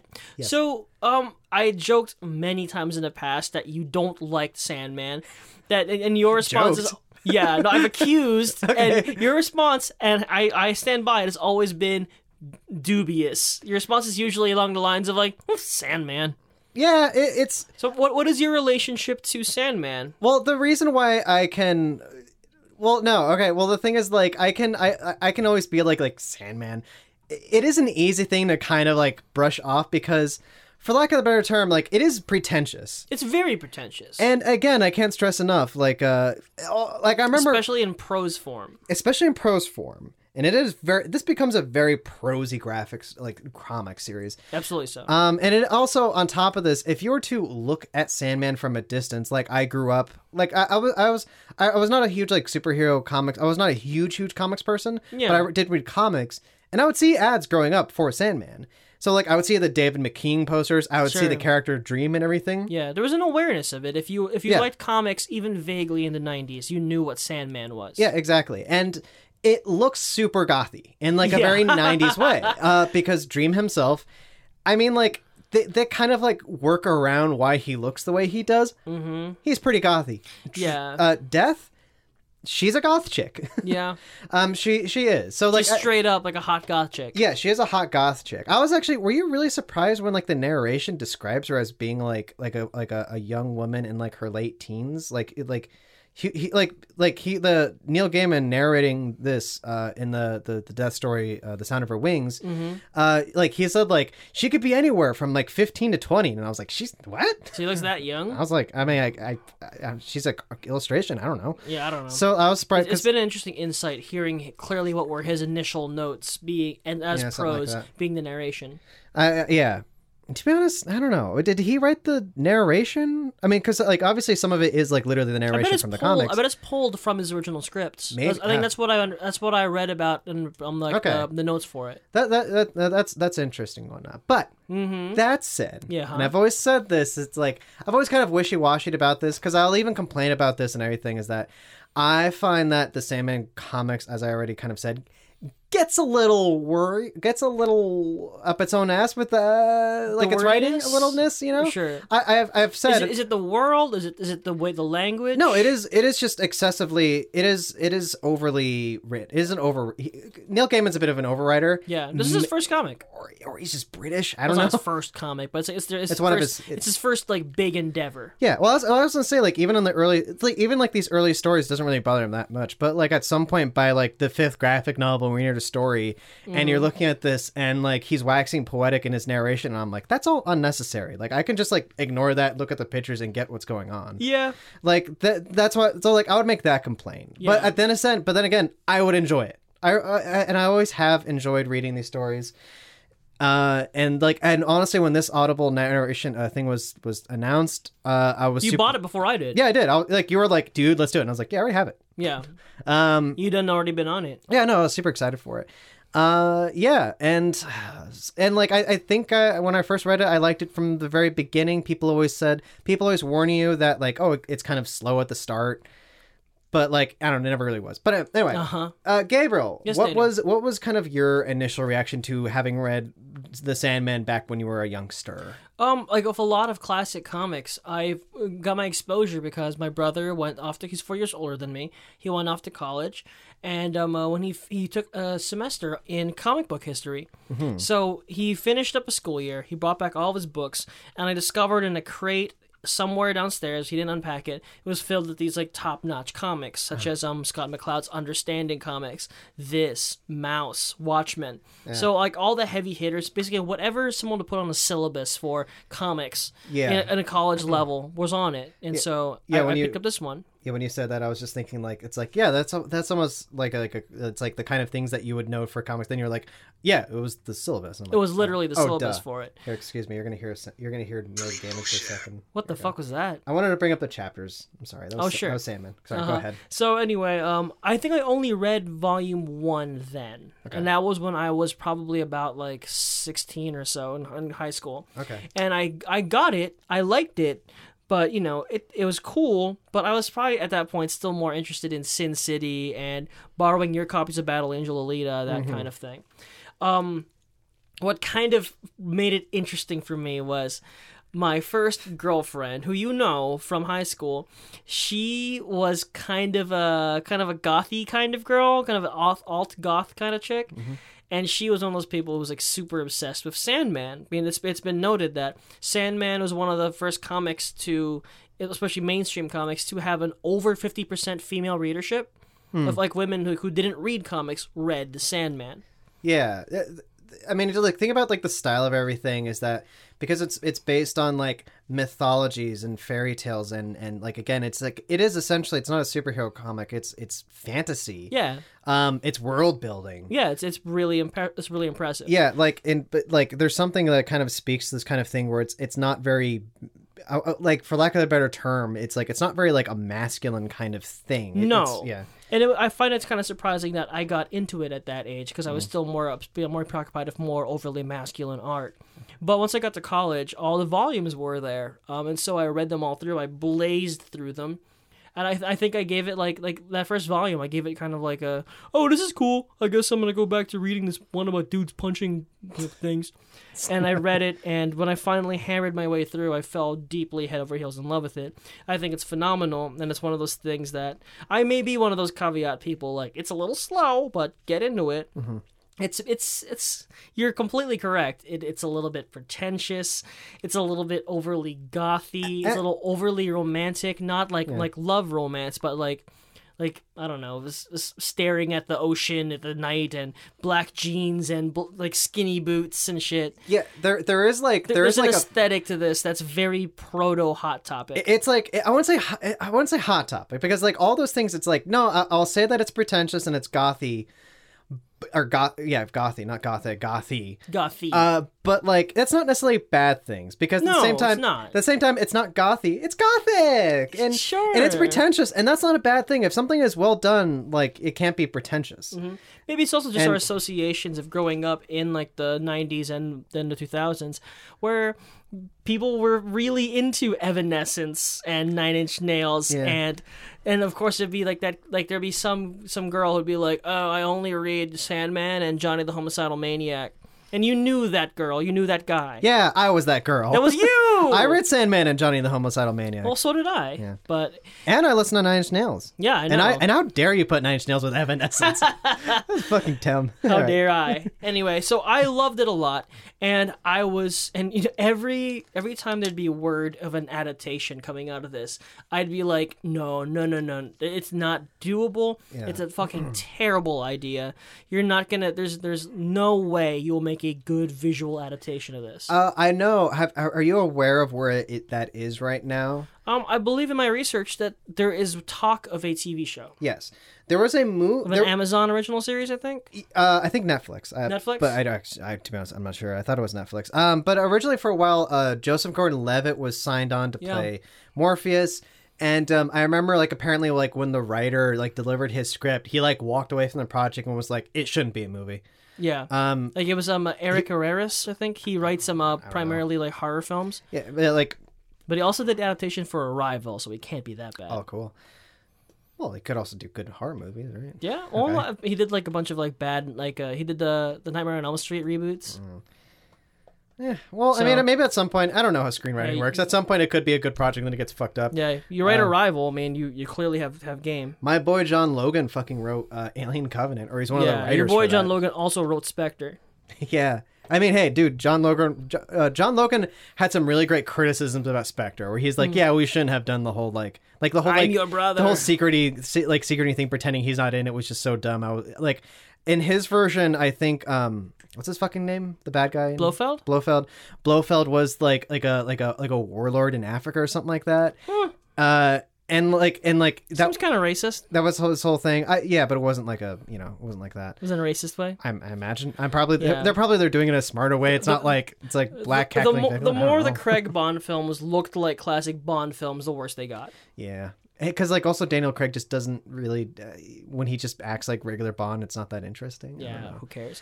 Anyway, so Sandman. So that's it. That's all we gotta say about Sandman. No, I'm kidding. So how did you like it, Daniel? That you got it ahead of me. You were telling me that you were enjoying it before I got into it at all. Well, yeah, because again, like I'd be super into I think more than like an anime. I'm looking forward to volume 2 of this than I am. I'm so excited for volume 2. I don't give a shit about a film, a TV adaptation, whatever. It doesn't need to be one. Yeah, I like that. It's it's kind of like one of these. It's kind of like Watchmen, where it's like, why it doesn't need to be another thing. Mm-hmm. It's like one of my favorite books. It's like I don't want to see the movie version. It's fine the way it is. Yeah, like Sandman really is just a comics, and like honestly, an audio drama version of it. It's like that sounds great, cool. So I was really excited for it. Plus, it has a really fucking big cast and shit. James McAvoy, and I was like, that's an interesting choice. Like, that's a great choice. And you hear it, and you're like, oh, he's great. He's phenomenal. He is for mostly. Sometimes I feel like he was doing like a comedic tone for certain lines, and I was like, I don't get why he's doing that. I don't really necessarily get that read a lot. I think that he is normally very, very staid, very stoic. Yeah. And now and again, when he had to be funny, he was adequately funny. I it's one of those things where it's like I'm a little bit iffy on that because, of course, for people who don't know, Morpheus is like essentially has no sense of humor. Yeah. He speaks in a black word bubble of white font. Yeah. When he's kind of like Anton Chigurh, who is described as like saying like he has no sense of humor, but he himself is kind of ridiculous. Yeah. Yeah. It's like Terry's a huge asshole to women. What's that? Huge asshole to women. Oh, Dream, yeah. Not James McAvoy. I was gonna say like first time I said Anton Chigurh, I was like, what? Yeah, is Anton Chigurh canceled? Yeah, dude, he's over. All right. He definitely harassed a few PAs. Yeah. So, and again, like for people who don't know what this is, the story is about, it was kind of neatly described by Gaiman himself. Someone asked him like. It's in my Endless Nights graphic novel, where cool. Someone went up to him and said, "Can you describe Sandman in 25 words or less?" Mm-hmm. And he said, "The Lord of Dreams is forced to die or make a change, and he makes his choice." Yeah. Yes. And I think he has a spoilerier one where it's like he's forced to either change or die and chooses to die. Yeah. And the one that he said, just like he makes his choice, whatever. Yeah. It's a spoiler. Yeah. I don't know. I mean, it doesn't really spoil anything. I knew that thing was going on. Dream Daniel. And I know that, and yeah, there's the endless people can essentially quote unquote die, but they're kind of just reborn. Yeah. Yeah. So like for example, Despair died before. This is the second Despair. There's a second Dream in the last novel who is like a child. He's introduced into the whole thing in what's it called? In Doll's House. Yeah.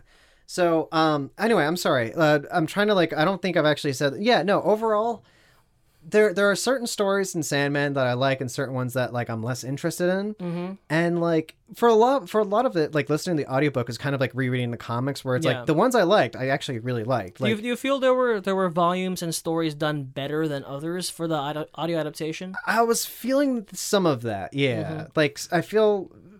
Yeah, like for example, two of my favorite Sandman stories overall, especially in terms of like the short stories, mm-hmm. are in this. The one is The Sound of Her Wings, when we're introduced to death and like basically that whole thing and whatnot. Yeah. And that's one of the best stories in the whole Sandman comics, I would say. Mm-hmm. It's why people still love the character of Death to this day. Oh yeah, no, I love Death. I feel like this is probably the case for most people who read Sandman. Death is like a highlight. Yeah, a huge highlight. Yeah, Death is a great character. Death and Delirium. Death and I don't Delirium a little bit iffy on. I know a lot of girls who are really into Delirium. You know why I'm not because of the Endless Nights thing. Mm-hmm. Some of the stories in that are some of my favorite stories. Desire Story is great in that. I think I remember. Yeah, that was the one. It's like illustrated by like this Italian artist who's like who's like a classically trained artist who basically also does like the dirty comics in Penthouse. Sure. It's really fucking cool. Oh, I think that's a funny thing I kind of wanted to bring up to you. That sorry for interrupting, okay. But apparently you remember Sandman a lot better than I do. Oh yeah? Yeah, because for me, like I completely forgot about what A Game of You is about. I forgot who the Corinthian was. I was looking up some of this stuff beforehand. Like honestly, like because of this, I like. There's a character introduced in this one. I'm sorry, I'm going on. I want to throw it to you, but I haven't reached my point. Sure, go ahead. But there's a character in this, a minor character named Barbie, who shows up, who like in like the most, again, kind of early 90s gothy way. There's a character who's literally like, I get it, I'm Barbie and he's Ken, huh?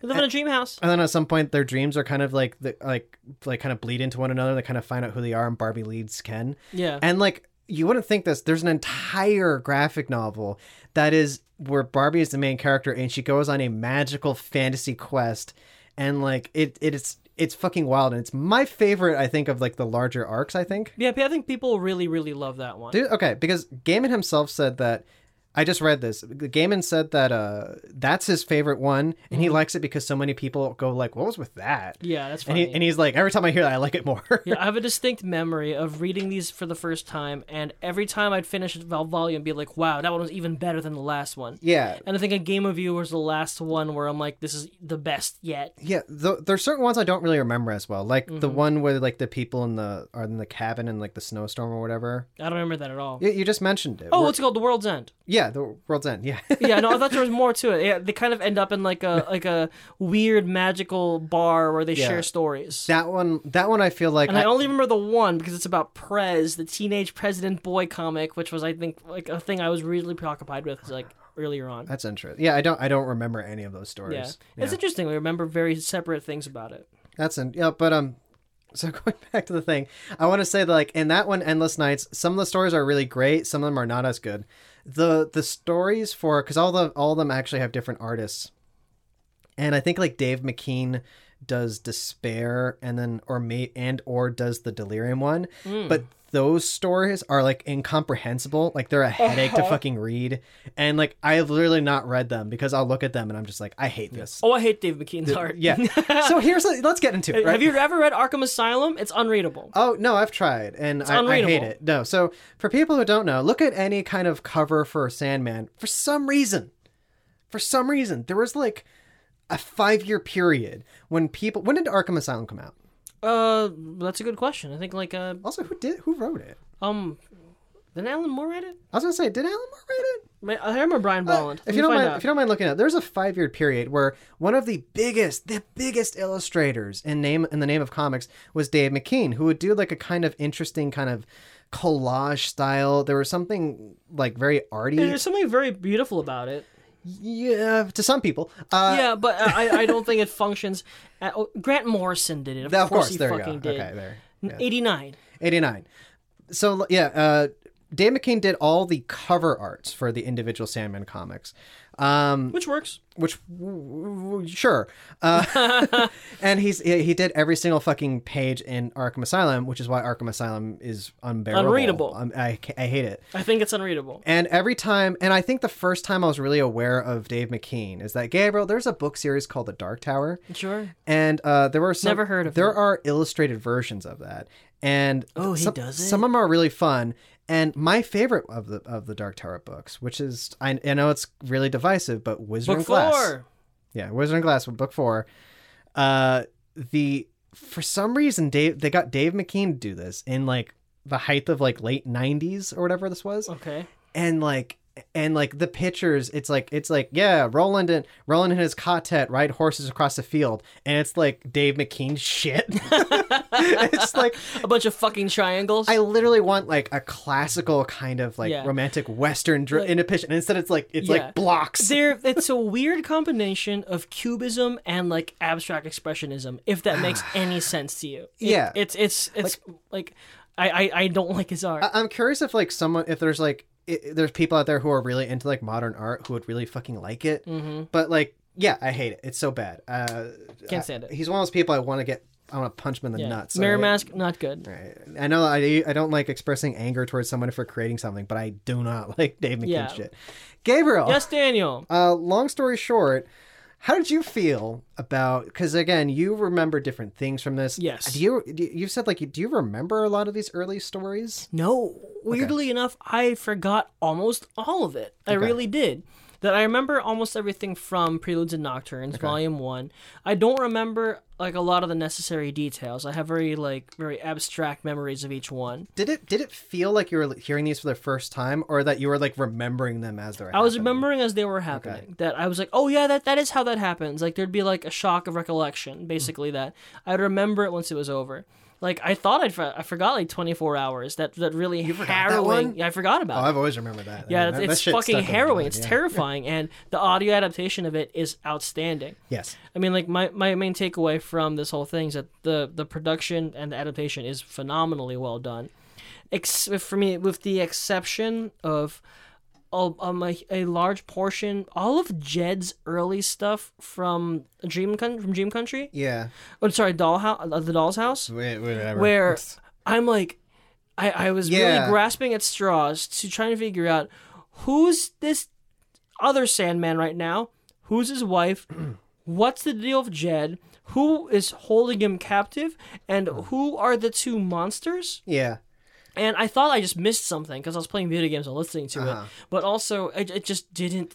I feel like that's where they kind of dropped the ball a little bit. No. Because it's very confusing in the comic. Yeah. And they do not do it much more clearly in the prose, in the audio. That's a great... Thank you so much for saying that, because I just remember that too. Is like usually, again, I forgot how Dirk Maggs describes the style. Dirk Maggs! It's like an Audible movie or whatever, where there's a really great presence to everything. You understand everything very well. The narration helps you really.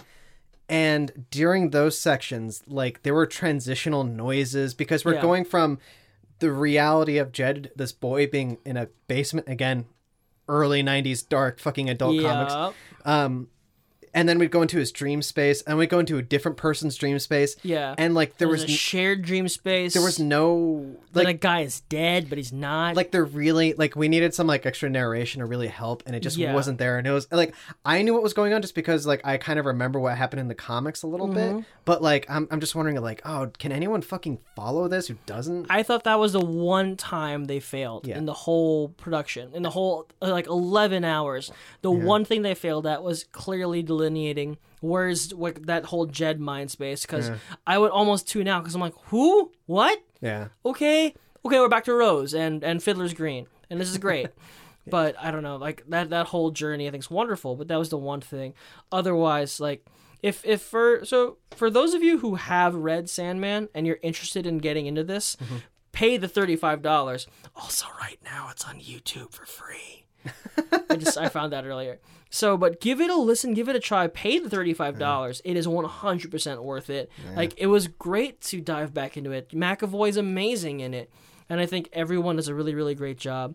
And I'm champing at the bit for the next one. Yeah. No. I highly recommend. What a joy to rediscover this in this new adaptation. Yeah. Also because, like, I think it's one of those things where, like, if I had an extra, like, fucking $200 or whatever, if someone was like, here's $200 to buy Sandman, I'd be like, okay. But if you're like, here's $200, then I'd be like, I'm gonna buy heroin, you know. Yeah. Like, you know, like, I'd buy Skyrim again. I'm gonna get something else, like, but like, should I buy Skyrim? I've always, if it's like $15, buy the $15 on PlayStation 4. But I want it on Switch. It's not worth it. I want it on Switch. It's not worth it. I know. It's literally the same game. I know. I'm not gonna buy the cheaper version. I guess so. Like, out of anything, dig up the PlayStation 3 and get your fucking PlayStation 3. It doesn't work anymore. I know, but like, just buy the PlayStation 4. Yeah. Anyway, go on. But so like. I actually don't remember what it was. Oh, sorry. No, it's fine. Talking about the adaptation, rediscovering it. Oh, no, I'm just saying, no, this is a great chance for me, especially, to kind of revisit this. Mm-hmm. I've always wanted to. I've always liked Sandman, even though as much as I can complain about Neil Gaiman. Mm-hmm. And again, he's an easy target to kind of brush off or kind of mock because, again, it's a very, very artistic, intelligent, very mature comics that goes very, very dark, at the same time very gothy, very pretentious. And it's still very comic booky. Very fairy tale-y. Swamp Thing's in this. Martian Manhunter, that fucking nerd shows up. Yeah, I love that dude. So, like, I mean, come on, his name is Martian Manhunter. Yeah. That is a bad name. His name's John Jones, but then everyone calls him John Jones. Well, everyone else does. James, what's his name? What? John Jones. John Jones? John Jones. That's also a bad name. J'_ONN, J'_ONNZ. Oh, that's the name I saw. Remember I said John Jones? Oh! Yeah. Let me look up who did that. Like, John Jones? What are you talking about? You should know that shit. 1 second. But I don't know. I thought you were talking about, like Jack Kennedy Jr. That's it. But I just want to go into the... But no, I really like the Dr. Destiny story. Oh, it's like so much of it is incredible. This is a new sterling model for me. Like I'd said before, the best audiobook I ever heard, maybe still is, Colin Firth's End of the Affair. Mm-hmm. But this as a whole production is unreal great. Yeah, it's really cool to see. And again, like, this isn't anything new. This has apparently been going on forever. It's just, like, unfortunately, I wasn't a big fan of the Alien 3 one. I didn't find it that interesting. Yeah. I think I'm going to look into Dirk Magg's Hitchhiker's Guide stuff. That sounds super worth it. Oh, yeah. Like, I'm Douglas Adams fan. Yeah, that'd be a fantastic thing to have, just, like, imagine a bunch of actors doing those characters. I'm sure, that sounds great. But no, I just want to say real quick is that, like, sometimes, like, hitting some of these stories that I remember kind of, like, being, like, not crazy about, like, the whole Dream Vortex thing, I was never... Yeah. It just kind of felt like a threat is happening. But they do it in a very nice roundabout way. Yeah. I forgot about the Vortex shit until the whole serial convention wrapped up. Yeah, I remember the serial convention. Same thing with, like, the Corinthian a little bit, where, like, the Corinthian I feel like gets built up a lot. Yeah, only for it to kind of end, like... And just goes, like, and it's gone, and then the next thing you know, it's like, then the Corinthian is back, and he's new! It's a real One Punch Man kind of deal, where you spend the whole time being like, oh boy, how are we going to get out of this one? Except we know that Dream's going to show up and end it with a wave of his fingers. Because he's the Dream. Because he's fucking... he's the concept Yeah, he's of fucking God. So, but it's still really cool. And again, I can't stress enough how much I love the stories of A Dream of a Thousand Cats and The Sound of Her Wings. The Sound of Her Wings is fucking great. Yeah. For me, really. My favorite one has always been the Hobgoblin one. The one about, like, his buddy who refuses to die. I've always been mixed on the Hobgoblin stories and the William Shakespeare ones. Gabriel, how much of a fan are you of the Midsummer's Night Dream? I'm not a Shakespeare scholar, so for me, a lot of it goes over my head. Okay. That I like Shakespeare a lot. I mean, I like any chance I can get to see a Shakespeare production, I'll go for it. Uh-huh. But I don't read it. I think you're not supposed to read it. You're not supposed to read it. Not supposed to read it. Yeah, I mean, and so I remember the art being stunning, but I also just didn't really care. Yeah, Gabriel, you know that I like Shakespeare. I know you like the Nerd Writer. Yeah, I like that nerd. What? Oh, didn't you didn't rewatch it for this episode?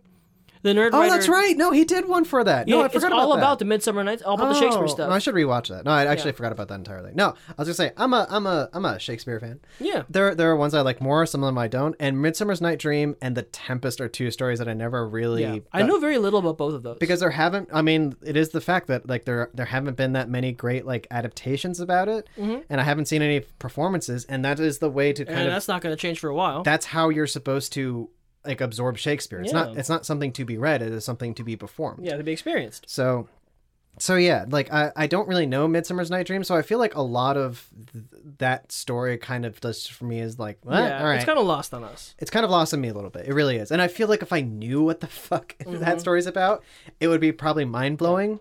But it's not. But I just wanted to bring that up because because it's a huge piece of Sandman lore and symbolism. But, for me, it doesn't hit as hard as a John Constantine story, because I love Constantine. Yeah. And his whole story, I mean, like, love it. And that was Taron Egerton's basically not in the whole thing except for that thing. Yeah. And his little bit as Constantine, which I didn't buy at first, but by the very end, I dug it. And and I've always remembered, not to jump ahead to my hazy memory, but from the book, I've always remembered that little bit where Constantine walks away singing Mr. Sandman to himself. Yeah. And the way they fade that out beautifully musically in this audio adaptation is great. Yeah. Tyne. Yeah, no. Okay, but Gabriel, I'm sorry. I feel like I can go on a little bit. I want to bring that up because also on top of this, remind me, the final 2 stories in the entire Sandman thing, except for Overture and Endless Nights. Yeah. They are there is like a Hobgadling story and a Shakespeare story, right? Yeah, the last official one is a Shakespeare one. Yes. And then there's a Hobgadling one. I think that's not a full issue. That's just kind of like a little bit. What was the second last? It's a little vignette kind of thing. Yeah, what was the second last comic? I don't recall. Okay. I recall the last Shakespeare thing. I don't actually remember too much from the last volume, The Wake. Yes. Yeah.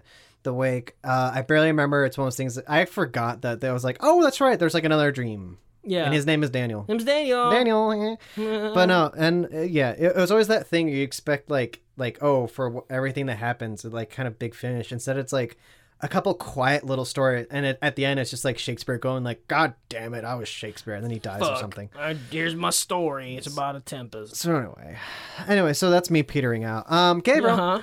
One little thing we need to do to talk about the story. It's a little thing brought to us by our friends from the East Coast. Yeah. Hurricane season right now. Uh-huh. Our buddies called Whip and Around. Yeah, everyone, please listen to the Whip Around podcast for all your weird news and needs. They are very good friends where Shawnee B. Horny and Dr. Phil Laporta discuss all things weird news, science, and the macabre.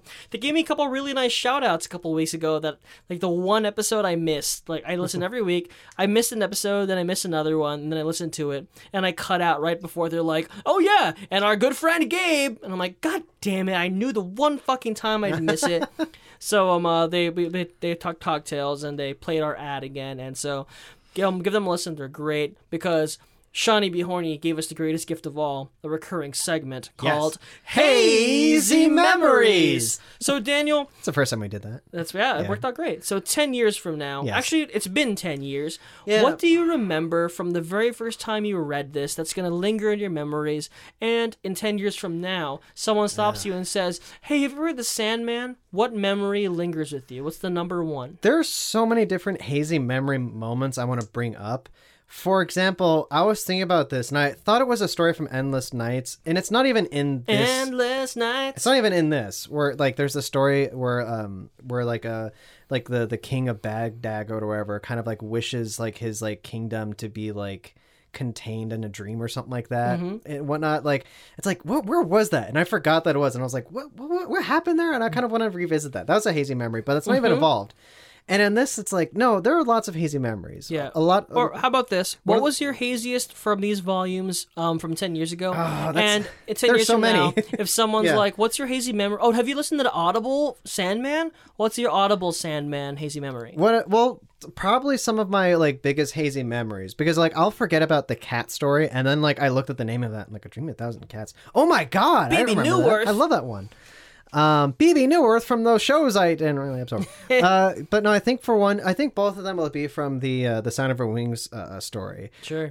For me, the one hazy memory I think that always comes to mind when I think of Sandman is Death's introduction, where Dream is just feeding pigeons, and like this. He's like in Washington Square Park or something. Yeah, he literally is in Washington Square Park, and it's like they're describing the fountain and how like the fountain's off and whatnot. Yeah. But and like he's like literally feeding pigeons, feeling like sorry about himself, and then like this like cute goth girl kind of like walks up and starts like hey, what's up, man? And starts like quoting like Mary Poppins, and then before she goes like, all right, what's going on? Oh, were you gonna play a sample for us? You cued the thing. Yeah, here it is. Oh, hello there, young lady. Hi.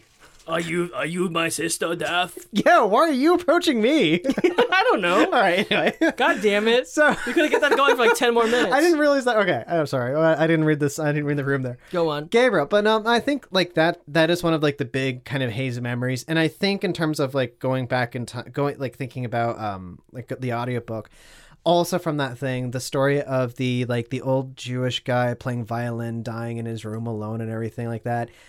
I remember that entire chapter just being really fucking like special, and then hearing that particular one immediately, like it really like hits. That's cool. Yeah, it really does. So I think those are my hazy memories. That I mean, there's a lot here because again, it is a lot. There's a lot of stories. Gabriel. Yes, Daniel. So hazy memories. I'm gonna throw that back at you. Do you find this easy as or as difficult as I had with this? Well, the funny thing is that when it comes to the reading again, I've forgotten everything. That I haven't read these since 2005. It's been 15 years since I read these, and I read them straight in a row, and I haven't reread them since. I did that too. I was literally like, I would check one graphic novel out, and then like when I was done, I would just go. I would like pick up the next library, two. Pick the next two, and hurry through them. Yeah. So yeah, I'm shocked at how little I remember, but I remember most from the reading. I remember the Constantine stuff because as I've gotten older, that's one thing that stuck with me. I've always wanted to read the rest of those runs. I just never did. That and maybe the clearest Sandman comics memory I have is of the challenge. He goes to hell. Yes. He meets Lucifer, who's just David Bowie, and Dream has this weird challenge of of a word game he plays, kind of like Gatekeeper.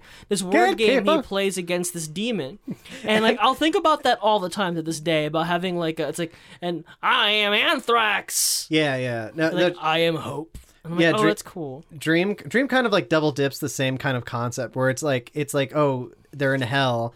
And even with like they have like all of nihilism, and basically Dream, throws up like that kind of like blind spot of like I am Hope, or like what is hell without a dream of heaven or whatever. Yeah, and it's cool. It's right. It's one of those things where like I forget everything about that, and then kind of like once he gets to hell, I immediately remember that Hope shit and everything like that. Like, But for me though, the Audible production, maybe my hazy memory is gonna be just that little bit of Taron Egerton singing Mr. Sandman. Or it's going to be... I forgot about the cat thing. Okay. The cat thing is great. And Baby Newirth does an amazing job. So there's going to be a lot to embrace, a lot to hold on to. I mean, the performance of all the serial killers, like Mr. Nimrod and Funland, it's deeply upsetting. Again, deeply... Late 80s, early 90s, dark adult things, like that Funland character. And the way the art worked back then, along with it's so the coloring and the inking, it's so wild. Here's something, and we're just going on forever. I don't give a shit. It's fine. I'm not editing this. Apparently, there was like an artist who Neil Gaiman wanted originally. He did like the first 5 issues and then like quit or was fired or something. Creef. Thank God, because his illustrations suck. And then like whoever was the main illustrator. I mean, he regularly went through like Sam Keith was the original, and then Mike Dringenberg did a lot more. The rest took over from him. Thank God he's gone. I hate his looks like a little too cartoony. It's a little too 90s and cartoony. Yeah. It's kind of odd. Yeah. Oh, and also the Calliope thing. That's another one that I completely forgot about. But listening to it again, I'm like, oh yeah, this is devastating. Yeah, it's fucking terrible. And there's that little passage that Neil Gaiman reads where it's like, so this struggling author buys a muse, a captured goddess, like literally like nymph muse, and literally this naked woman. He buys it from like an elderly writer. Yeah, and then it's like he takes her home, and the first thing he does is rape her because in his mind, first he thinks he's been robbed because oh no. What if this was a real girl and I did something wrong? Mm-hmm. But when he discovers the ideas flow through, he continues raping her. Yeah. And I'm like, Jesus! Supposedly, and I read this thing where, like, apparently, like, this is, like, the first instance of a story that this happens, but that story concept became, like, almost overly used. The kidnap muse? Yeah, like, the kind of kidnap muse, or this idea where, like, someone wants to capture a muse and, like, abuse them for, like, power or inspiration or whatever. Makes me think of Fables. Something like that, yeah, like a Fables kind of thing. So there's stories like that, and I feel like there's stories here that we're also gonna like forget that they're there because again there's so much stories. But hey, and it's awesome, and I don't think I'm gonna listen to the whole 11 hours again for a very long time. Yeah. But I'm glad I have it, and I want to be able to tell everyone to listen to it. Yeah, and again, like but then again, I'm almost right now kind of excited about listening to on the Sound of Her Wings. Kat Dennings, great. Kat Dennings great. Kat Dennings did a great job. Super cash. Yeah, super fun, cash. Friendly, charming. Yeah, no, really, it's just perfect. One like that. Everyone's really great. And again, I'm really excited to hear the future ones. Like, yeah, it can't come soon enough. Because I don't really care too much about Dream House. Mm-hmm. Doll's House, whatever. Dream Country, whatever. That was an amalgamation. Sure. But like I was looking forward to like the 24-hour diner one and like the Dr. Destiny stuff. Like that stuff was interesting. Then I was like, then the other ones I was like, yeah, whatever. But like I can't wait for A Game of You. I can't wait for your favorite is the road trip one, right? Which one was that? The one where Delirium and Dream going across country. I remember loving that one, but if I recall correctly, again, I don't remember some. I have the wonderful hazy memory of like the badass moment where Delirium acts sane for a moment, and that's a great moment. That might be like my number one hazy memory from the whole series, but plus the ending. Plus the ending's great. Yeah. But I think like my favorite back then when I first read it, my favorite was A Game of You. Oh yeah. Which is funny that I don't remember any of it anymore. All I knew is that it was about Barbie. It's really hard in the beginning when Martin Tenbones gets fucked up by like the NYPD or whatever to deliver a message to Barbie in the real world. I don't remember that. Oh my god. No, it's hard because essentially it is Martin Tenbones, this big friendly like what's the dragon dog from Neverending Story? Falcor? Falcor. I was like, Dracor? What's his name? Falcor. It's like if Falcor showed up and he's being shot by police and bleeding, goes up, it's like, Gabriel, I just want you to know that your kingdom needs you. I have fulfilled my duty. And then dies. Awesome. That's so good. No, I'm looking forward to all those. I'm really looking forward to. I can't wait. And then in a way that I wasn't looking forward to Dream Country or Doll's House as much. I remember loving Dream Country and Season of Mists. That's another thing that like I knew I loved Season of Mists, where his whole thing is rescuing, is getting Nadja out of hell. Yes. That's the one that comes after the. Yeah, I'm looking forward to that too. When I guess we're not going to spoil it for the people who don't know it, but it's a really great. Yeah, one. guys, read the series and get this Audible book because it's phenomenal. And you can do it while you walk or drive or fucking go on the treadmill. Yeah. So, Gabriel, we've been going on for a long time. Let's take this book. Bye. Take your phone with the app on, the Audible app, and just throw it across the room like I just did. Yep. Gabriel, oh my God, what are we doing next? You talk about this. Oh, so I think it's still going to be a surprise. We are going to have a special guest on the show. We don't want to reveal because the secret and the reveal is too much fun. We are doing a wonderful little bit of nonfiction that I've been enjoying. It's been a very captivating read. But we have a special guest doing this nonfiction read coming next week. But after that, Daniel, yes, is it time for Redwall? It is time for Redwall. Gabriel, I was just on the East Coast. I have a physical copy of this book. I think I do too somewhere. I have it here. So I'm kind of torn on when because like I said this before, I have a paperback right now of it, but there's also two audiobook versions. There is a regular audiobook, and then there's a full cast reading. Oh, there's a full cast reading? Yeah, but I kind of heard it and I wasn't excited about it. It was like too fast. That's fine. Like people are just kind of talking about. I was thinking After we'll do Redwall, but I think we should do a fun thing. We should find a way to make, like, I think we should just go full hog, all Redwall down the line. And we will find some way, like maybe we're gonna roll dice and pick which one to do next. Or we'll do our favorites, and we'll do kind of like a dart throw. I was gonna say, do you want to like take turns on like be like, hey, we're first starting with Redwall. You pick one. I think we should do a pot of our favorites and then find a way to randomize it so that way we don't know what's next. How about if we write down the names of 5 of our favorites and then like put them in thing and then we'll randomly select Perfect. Let's do that. Dealios. I already know like my 5. I don't. Oh. They're all the same. Whatever. No, they're not. They're not. One's about fucking rabbits. One's about rabbits. That's my favorite. One's about rabbits. One's about fucking seafaring marmots. One's about a girl and her weapon is a rope. And then the sequel's about her dad. Like the last 5 books are about like boats. I think they're like someone. I think they're rabbits on the boat. The last one I read was Tagarung.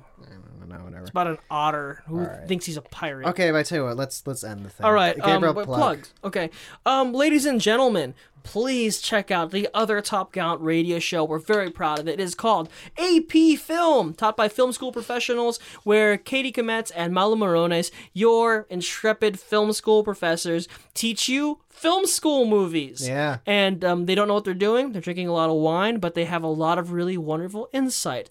I believe they're wrapping up another one of their courses soon, and they're doing it. They just did a Christopher Nolan kind of episode, and then their next syllabus is coming up soon. So give them a listen, give them a subscribe, give them a review. They're not on Stitcher yet. I think Daniel's working on that. Yeah, I need to talk to you about that. Uh-oh. But anyway, so please give them a follow and a listen because they are great and we love them. Listen to Self-Evident Asian America Stories. I produced one of the stories on there about the Asian American experience. It's heavy. My episode is called The Talk We Were Supposed to Have. It was featured on both the AV Club and aired on San Francisco Public Radio. So please give it a listen and support the show. And follow me on Instagram at read.richards. Read like reading a book. Daniel! Yeah, and again, you can always buy my fiction right now.